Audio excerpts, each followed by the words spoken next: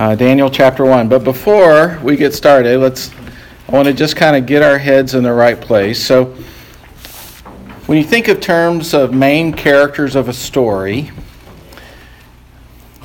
if you think about the book of Genesis, who would you say are some of the main characters of the story? God, Adam, Eve, Noah, a lot of good ones. Exodus, Moses, Pharaoh, all those folks. Judges, Samson, somebody say Gideon, those guys. Jonah, and the whale. Shout out to the whale. If I ask, who is the main character of the Bible, you would say? Jesus, God. It's God's revelation to us, right? And so when I said who's the main character of Genesis and who said God? All right. So the point about all of the Bible, but Daniel as well, is we have to continually remind ourselves that this is a book mainly about God. Daniel is certainly a featured character, but as we go through the book, just like, I don't know if you remember in Isaiah, one of our little kind of things was, I would say, okay, what does this tell us about God? What does it tell us about Jesus? To ask yourself that. So as we go through, and we're going to hear a lot about Daniel, a lot about history and all this sort of stuff, but continually keep God as the focus, and you will accomplish several things. You'll stay above the fray of some of the various controversies that we'll encounter, and you'll also keep the main thing in view, and that is, what does this say about God? At times along the way, we'll read the Bible and we'll say, okay, the Bible is trying to teach me how to behave or how to act or what to do or who to relate to. And there's a lot of secondary things about that, but the main point is that the primary purpose of the Bible is for God to teach us about himself. And he does it in different ways, and in this way we're going to do it in how he interacts with this guy named Daniel. Now, Dad has laid out our timeline, which is still up here, and I'm going to try to post that to last week's message. And also, he handed out a spreadsheet last week, which I intended to post to last week's message. I think I need to do that yet as well. But we've laid out this timeline, and we've basically said that around 605 BC is when our story starts. And I can't tell you how many times over the past couple weeks I've scrambled my brain trying to count backwards. So if that has happened to you, you're in good company. So we're going to jump on in, and we'll encounter early on a couple of points about some controversies, or so to speak. We're not going to dwell on those, but as you compare notes or maybe hear different preachers or read different commentaries, I at least want you to know to be aware of some of the things that are out there. So we'll start with Daniel chapter 1, verse 1. In the 3rd year of the reign of Jehoiakim, king of Judah, Nebuchadnezzar, king of Babylon, came to Jerusalem and besieged it. Who has tried to sort out an argument between a couple of kids? I see several already. Julie, raise your hand. I know Pat has probably done this so many times. And one of the things you want to kind of know is, well, what happened? Little Johnny, tell me what happened. Well, I'm sure Johnny has a certain story, and, little Bobby probably has a different story. And trying to sort that out to find out what really happened is difficult. And, when they say, I think sometimes it's not just a cop-out. Sometimes it might be a cop-out, but a lot of times it's not a cop-out to say the truth is somewhere in between. Well, I don't know, but in this first verse, there's all sorts of stuff that people find problems with. It says, in the 3rd year of the reign of Jehoiakim, king of Judah, Nebuchadnezzar, king of Babylon, came to Jerusalem and besieged it. Now, there are records external to the Bible with pretty reliable dates that say, well, first of all, Nebuchadnezzar wasn't king of Babylon at the same time that Jerusalem was besieged. And it wasn't the 3rd year, it was the 4th year. And so right off the bat, you got people that are, raising points of contention. And, we don't want to ignore these because we do believe the Bible is true. So here's the deal with this. It is true that at the time that Jerusalem was besieged, Nebuchadnezzar wasn't the king. He was crown prince. He was the heir apparent to the king. But he was taking out Egypt and Palestine and all of that. But around the time as that campaign was wrapping up, the king who was king at the time, and I'm blanking on his name right now, he died, so he had to hustle back from the war to become king. Now, this isn't that big a deal to reconcile because you could certainly say that Nebuchadnezzar, who became king of Babylon, was the one that besieged Jerusalem. That is true. But he wasn't king at the time, and that's not too hard to reconcile. In Jeremiah, there's a reference to when Jerusalem was besieged, and he says it was the 4th year of the reign of Jehoiakim. Well, one place you got the Bible saying it was the 4th year, one place the Bible says it's the 3rd year. How do you reconcile that? This is going to be in the study notes, but there are actually 2 or 3 different ways of doing it, and one of, I think, the most compelling ways to reconcile it is that the Jews and the Babylonians start their years at different months. So the Jews started like in the spring, the Babylonians started in the fall, and that accounts for part of it.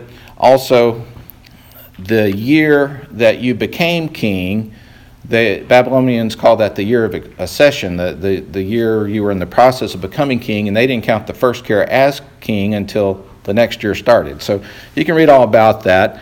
But I say all that to say that when controversies kind of come up in the text, we're not going to sidestep them. We'll toss out the best understanding as we have. And usually there's a reasonable explanation if you just go a little bit below the surface.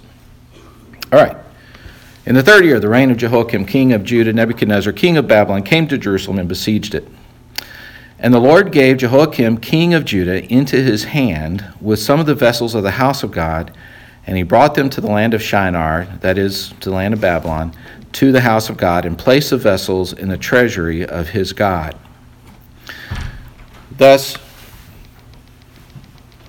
some of the prophecies that those things that were dedicated to God, that the Hebrews had felt were part of their national identity, were ripped from the temple, their holiest place, and not just destroyed, but taken and offered to a pagan god. So this was certainly an affront.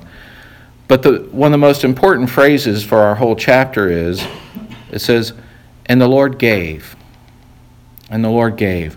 So who was responsible for the fall of Judah into the hand of Nebuchadnezzar?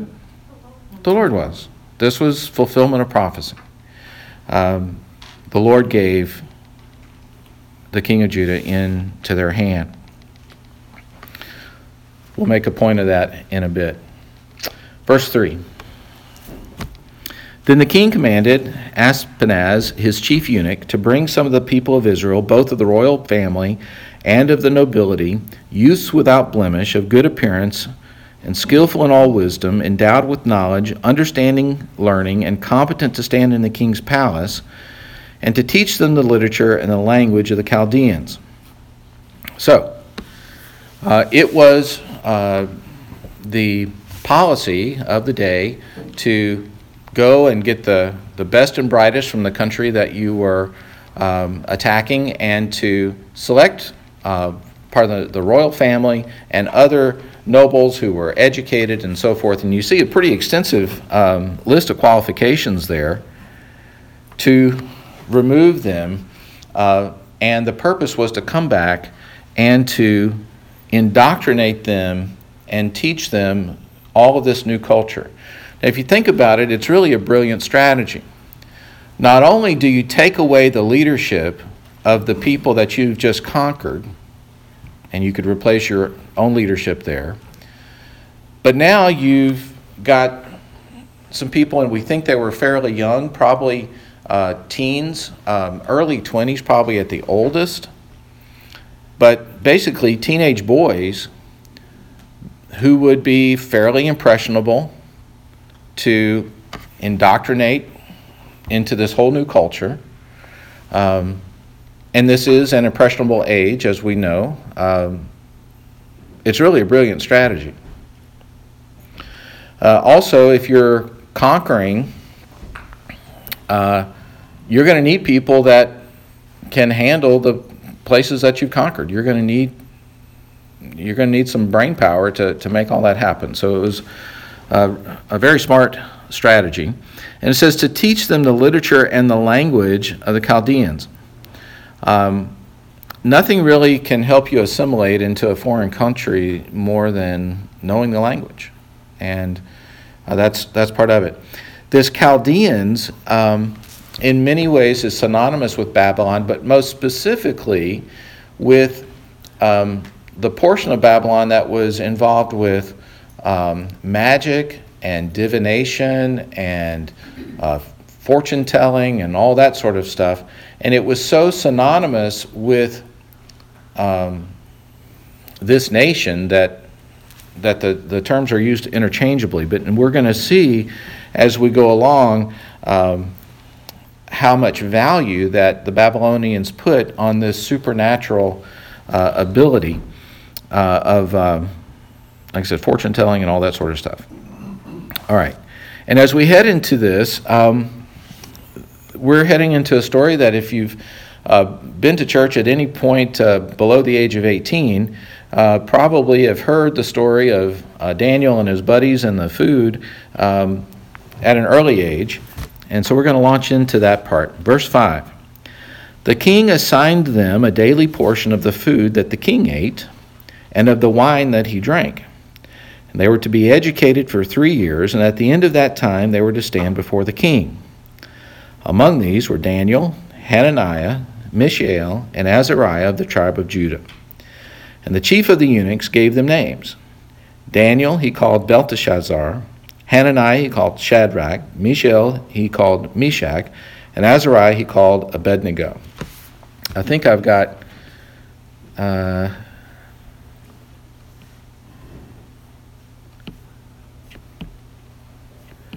in my study notes, I think I've got some notes that has the Babylonian explanation for their names. I'll try to put that in the notes. So they got new names. It is a little confusing. It says Daniel he called Belteshazzar, and later in the book we find that Nebuchadnezzar is also called Belshazzar. So look out for that little T in there that helps you distinguish. Verse 8. But Daniel resolved that he would not defile himself with the king's food or with the wine he drank. Therefore he asked the chief of the eunuchs to allow him not to defile himself. So if you just read this in a hurry, you think, okay, there were all these dietary laws, and he's saying, I want to respect the dietary laws so I don't violate those. So that's what I'm going to avoid. That may have been part of it, but not strictly so, because there was no commandment that said that you couldn't drink wine. So there was, why he included that, we don't really have a good answer. And also we find out later in the book there's some indication that this might have been a temporary conviction that he had, because later we find that maybe he was partaking of some of this food. One argument was that, and I think it's probably a decent argument, that this was food that had already been offered to the idols, to the gods of the day. And the pattern was you would go and offer food to the idols, and then after you had given them some time, whatever was left, the king could have. There was always some left. And then some of that, whenever the king was done, then that would be divvied out to, the royal court, and in this case, to some of these people who had brought over into exile. So it may have been that they didn't want to eat food that had been sacrificed to idols. But yet, as we'll see, that wasn't 100% either, because they did eat the vegetables, and probably those that had been sacrificed to idols too. So I think the best explanation for this, to really understand this, is in the first few phrases of the verse. But Daniel resolved that he would not defile himself with the king's food. This was the decision that he made. It was his own personal conviction. It probably had elements of,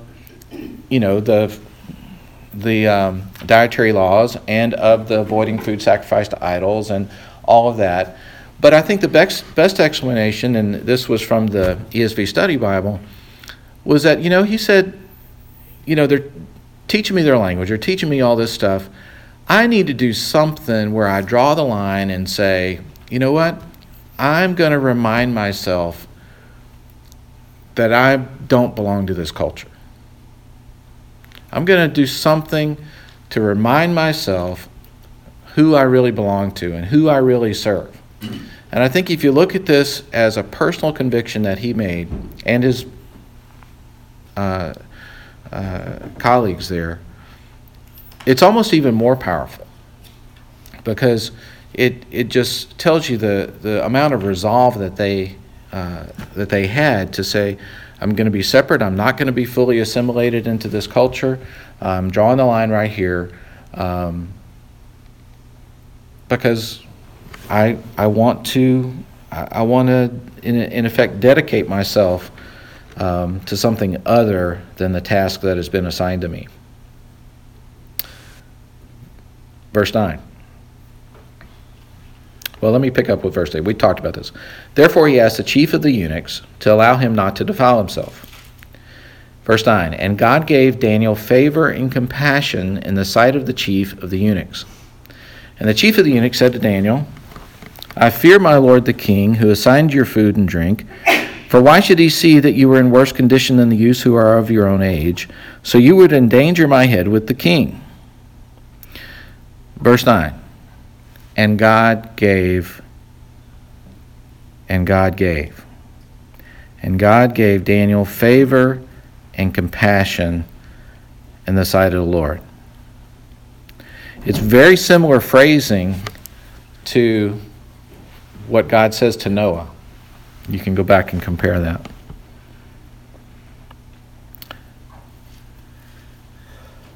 So this favor and compassion didn't, the chief of the eunuchs just didn't cut him off. But he said, I just don't see how I can do this. You're going to put me in jeopardy, and I like you, Daniel, but I'm not doing that. So what does Daniel do? Verse 11.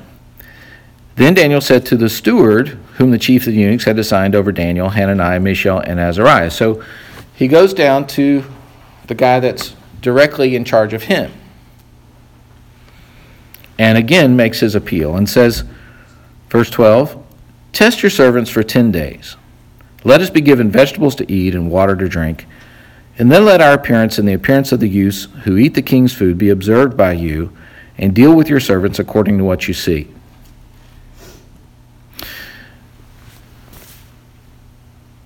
So he listened to them in this matter, and tested them for 10 days, and at the end of 10 days it was seen that they were better in appearance and fatter in flesh than all the youths who ate the king's food.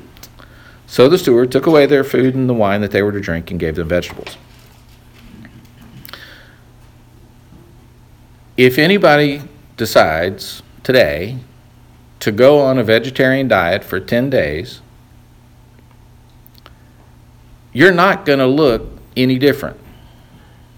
Unless you have a lot of carrots, in which case you might get a little bit of an orange glow. That's true. That does happen. So this was a miracle, y'all. This was not just he picked better food. This was a miracle. This was a way that God actually miraculously distinguished these guys. And this is part of this God gave Daniel favor and compassion. This was a miracle. And in a way, a private confirmation to those four where God's saying, I've got you. You are probably feeling very alone right now. The temple's destroyed. I've got you. And note, nobody else knows. We kind of think, okay, well, there's some vindication, like the king comes in a minute and says, oh, everything looks great. He thinks it's because of all the training and the food that they've been given. Nowhere else is God given credit for any of this, or even Daniel and his friends. The only people that know this are those four and the steward, as best we can tell. A lot of people have said the steward was probably willing to agree after the experiment because that meant for the next 3 years he got the good stuff, which he may not have had access to. Verse 17, as for these four youths, God gave them learning and skill in all literature and wisdom. And Daniel had understanding in all visions and dreams. And at the end of the time, when the king had commanded that they should be brought in, the chief of the eunuchs brought them in before Nebuchadnezzar. And the king spoke with them, and among all of them none was found like Daniel, Hananiah, Mishael, and Azariah. Therefore they stood before the king. And in every matter of wisdom and understanding about which the king inquired of them, he found them 10 times better than all the magicians and enchanters that were in all his kingdom. And Daniel was there until the first year of King Cyrus. So there's some interesting stuff here. First of all, it says something about this culture. Apparently, some of the things that they were schooled in definitely were not kosher things, and were certainly not godly things. The Babylonians, they would cut open a sheep's liver and use that to predict the future, and all of these sorcery things. Those are the things, some of the things at least, that they were teaching. So when it says that they were 10 times better, it doesn't mean that they were better at reading how the liver came open or something, but they had the truth, and the other ones didn't have the truth, right? It's 10 times better. It's not, they're not even on the same standard. One, they're working with truth, and one, they're working with the devil, in essence. This also says a lot, there's a lot of consternation about our education system. It catches a lot of flack, and there's the full gamut of where Christians fall out on this. There are some people who say, I don't want anything that's not in the Bible going into my, offspring. So I'm going to just filter everything, right? And you do that, you exert total control, you go homeschool your kids, and you really sequester them and make sure that the things they're hearing are truth.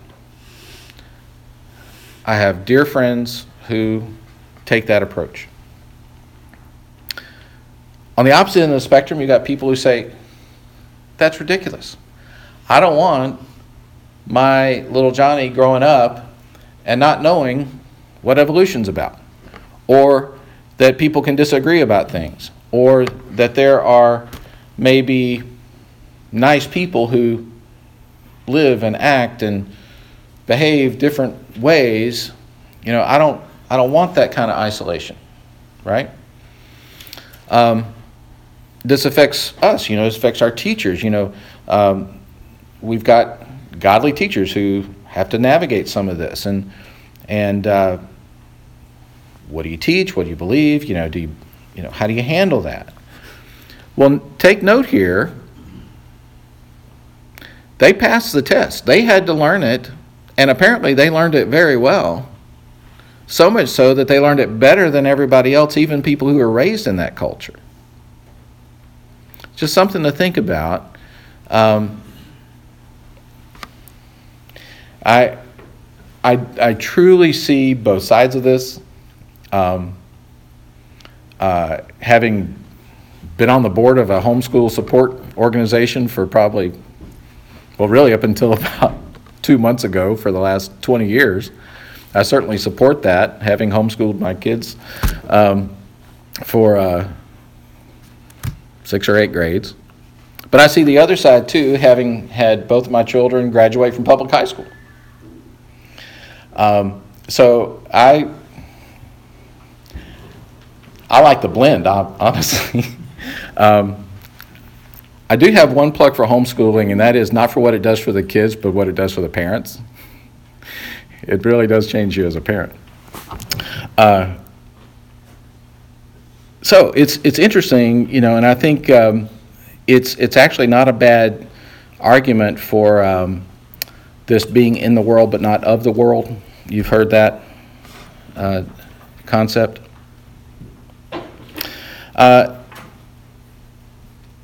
So, one final thing. We're going to have a little discussion here. Verse 21. And Daniel was there until the first year of King Cyrus. So who's King Cyrus? King Cyrus was head of the Persians.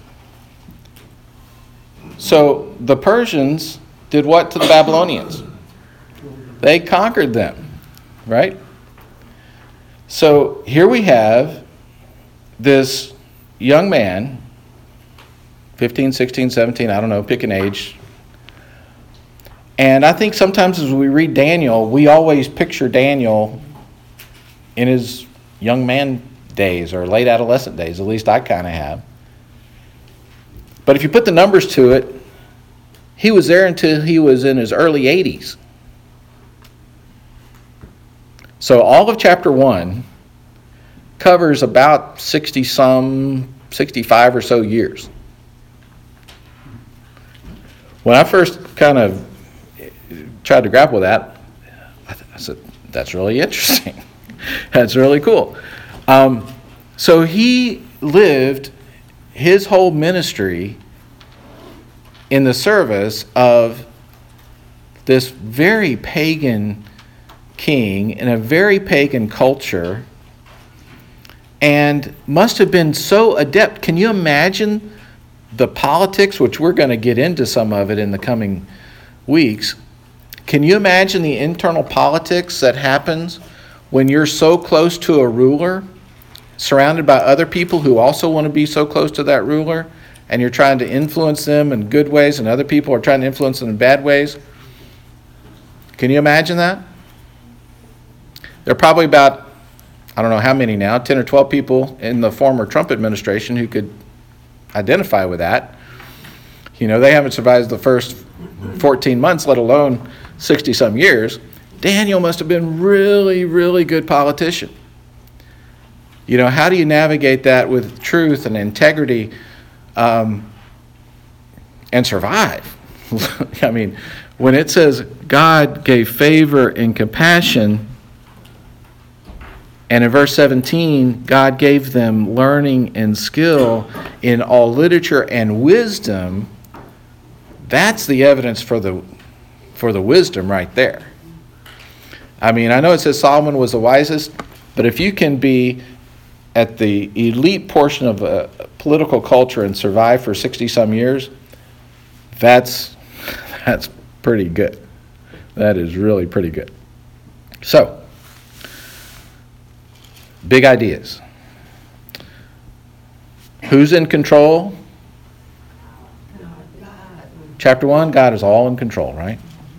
God is all in control. Who is looking out for Daniel? God is looking out for Daniel. What does this say about how we should behave? Should we abstain from things? Should we not abstain from things? Should we abstain from things for a season and then not? Does it tell us that? Not really. Not really. I think it does make the point of personal conviction. Where's the best chapter in the Bible on personal conviction? Romans chapter 14. Romans chapter 14. And I would now add Daniel chapter 1 to that. The key verse in Romans 14 is each person must be fully convinced in their own mind. Right? Fully convinced in their own mind. And then you stand by your convictions. It is okay to have a conviction that limits your own freedom for your own reasons. That's kind of what Daniel did, right? You just got to be careful if you do that for your own reasons. Don't try to impose that on somebody else who maybe hasn't chosen to do that.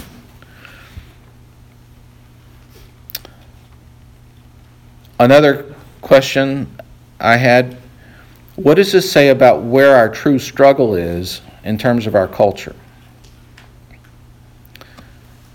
Is our goal to create a Christian culture in the world or in America?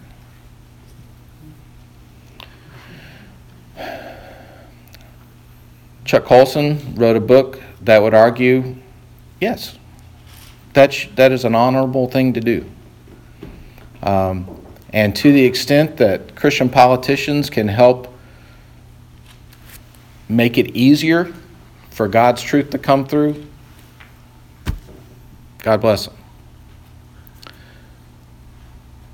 But how successful are we going to be doing that? Probably not.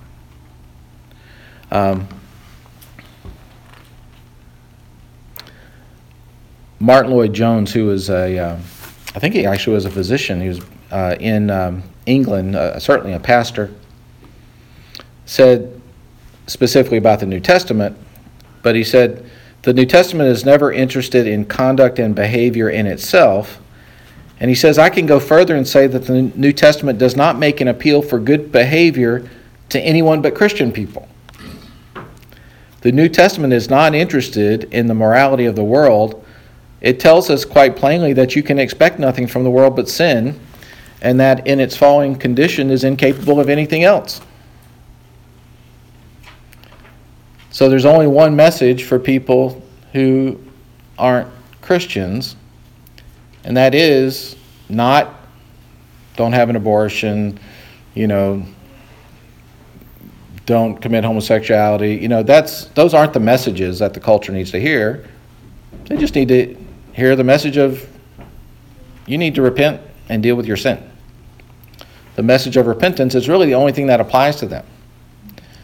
Messages about behavior and walking in the light, all that sort of stuff, that's once you're saved. It doesn't really even apply to them. And we can get in some trouble when we try to get that order out of whack. So, what do you think about the first chapter of Daniel? There's a lot in there, right? So, any closing comments before we wrap up? Jim. Just a little on the light side with the surgical colleagues like Dr. David, George David, and all that. The Surgeon's Creed is a cut is a cure and all bleeding stops sooner. That's right. I think he said a cut is a cure, and all bleeding eventually stops. I think it's interesting that the names that they named them were an attempt to undermine their faith as well, because they mean earth god, sun god, and fire god. So the new names were, and the Belteshazzar is the main god. Yeah. So, Yeah. everything that they did was to try to undermine their faith in God. And to have him resolve to stand against that wasn't to change their culture, but not to let himself become part of it. Exactly. And that's where I struggle. I revolve.